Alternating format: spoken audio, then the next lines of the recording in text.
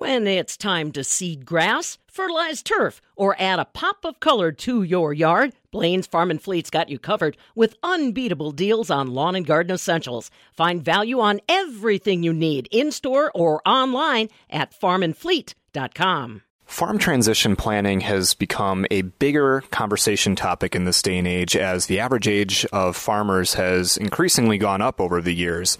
These conversations are important to ensuring that we can continue to have farmers within agriculture here in Wisconsin, which is what Wisconsin is known for. I'm Nate Zimdars from the Midwest Farm Report speaking with Mark Schmitz, and he works for DADCAP, and his specialty is in the transition planning for farmers who are looking to pass off their farm to either their next generation or perhaps a new farmer who is looking to get into agriculture. Mark, can you tell me about the work that you are specifically doing to help with transition planning? Yeah, we provide services across the entire state. We'll go to a farmer's kitchen table, whether it's down the road in Stoughton or clear up in Superior, and have some conversations with family members, maybe explore some topics that are a little bit tough to discuss when it's just family who have a long-standing history with each other.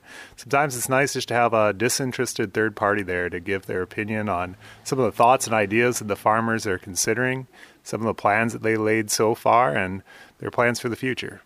Have you been doing this work for quite a while, or has this topic of conversation only really begun to come up over the last few years? I've been working at DADCAP for over 2 years now, and the Farm Center's been around since the mid-'80s, providing these services free of charge to farmers across the state, and all the information they share with us is kept confidential, and that's why I think they keep coming back.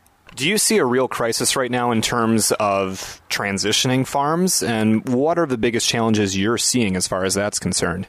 Yeah, I think every transition can be a challenge because it's the first time that that family is going through the process. Even if we've seen a similar situation many times before, each situation is unique and it poses its own unique challenges, its own personalities, limitations, goals, and risk tolerances. And so I think it's important to keep in mind that this is this family's first go around on this, and it's a very important decision for them, and to treat it with the utmost respect and care.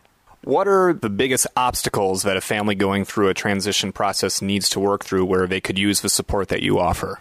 I think having clear lines of communication is one of the things that we can help out the most. Sometimes just getting the ball rolling with some of those tough conversations among family members, different generations. Sometimes there's 3 or 4 even generations involved in a transition plan, off-farm spouses, and things just become a snarl in a hurry. So helping keep those conversations on track and productive. It's an art and it's a science, and it's something that I'm excited to help with and learning more about every farm that I visit. Does it seem as if there's a certain demographic with the clients you work with? Is it mostly farmers transitioning to the next generation and it's just one person in that next generation? Is it that farmer trying to figure out how they can incorporate several kids into it? Or is it farmers looking for somebody perhaps off farm who will take over their farm so it continues to run? We get different makes and models of all different types across the state, and I think it's probably more common that farmers are looking to transition to one of their heirs or one of their children and a spouse, but sometimes there's multiple siblings involved, and there's always different personalities, and there's challenges that each one of those situations poses. So it's different every time, that's for sure. And what do you think is the most important thing for not only the farmer who's looking to transition, but the one who wants to take over the farm to keep in mind as they begin this process? Yeah, just understanding the finances behind the transition and having fairly clear expectations of what each person involved in the transition is looking for and what they need for their retirement or what they need to raise a family on, and where's that money going to come from? Are there changes that need to be made to the operation? And if there are changes that need to be made, who's going to make those decisions? Those are all tough things to figure out, and they could be obstacles to really implementing a successful plan. Can you tell me how big of a team do you have to work with the farmers that are seeking out your services? Well, we currently have 6 members. We just hired our new herd-based diagnostics veterinarian on, so we're really happy to have Lene on board. That's a program that offers veterinary-grade consulting services to farmers who are having herd-wide health-based problems. so they can get another set of eyes on their operation. We also have a farmer wellness program, and then myself and 2 other consultants do the transition planning and financial advising work, in addition to our mediation program that we all chip in on, but Kevin leads the effort on that program. How long of a process is it typically from the time someone reaches out to you to the time you help them find the solution they're looking for?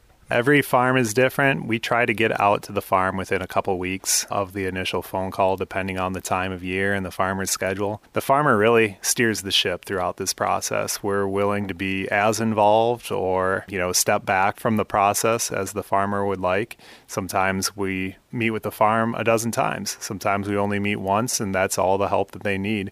Sometimes farmers come back after a few months or even after a few years after they take some steps to move their plan forward and want to have some further conversations and bounce some ideas off us. So every situation is different. We're willing to be there as little or as much as the farmer wants, and they're the ones in charge. We just provide our opinions and our expertise and our experience to their situation. From your experiences so far supporting farmers, does it always end in a successful transition, or have there been times perhaps where things shift during the time that you get involved and you provide the support that they've asked from you?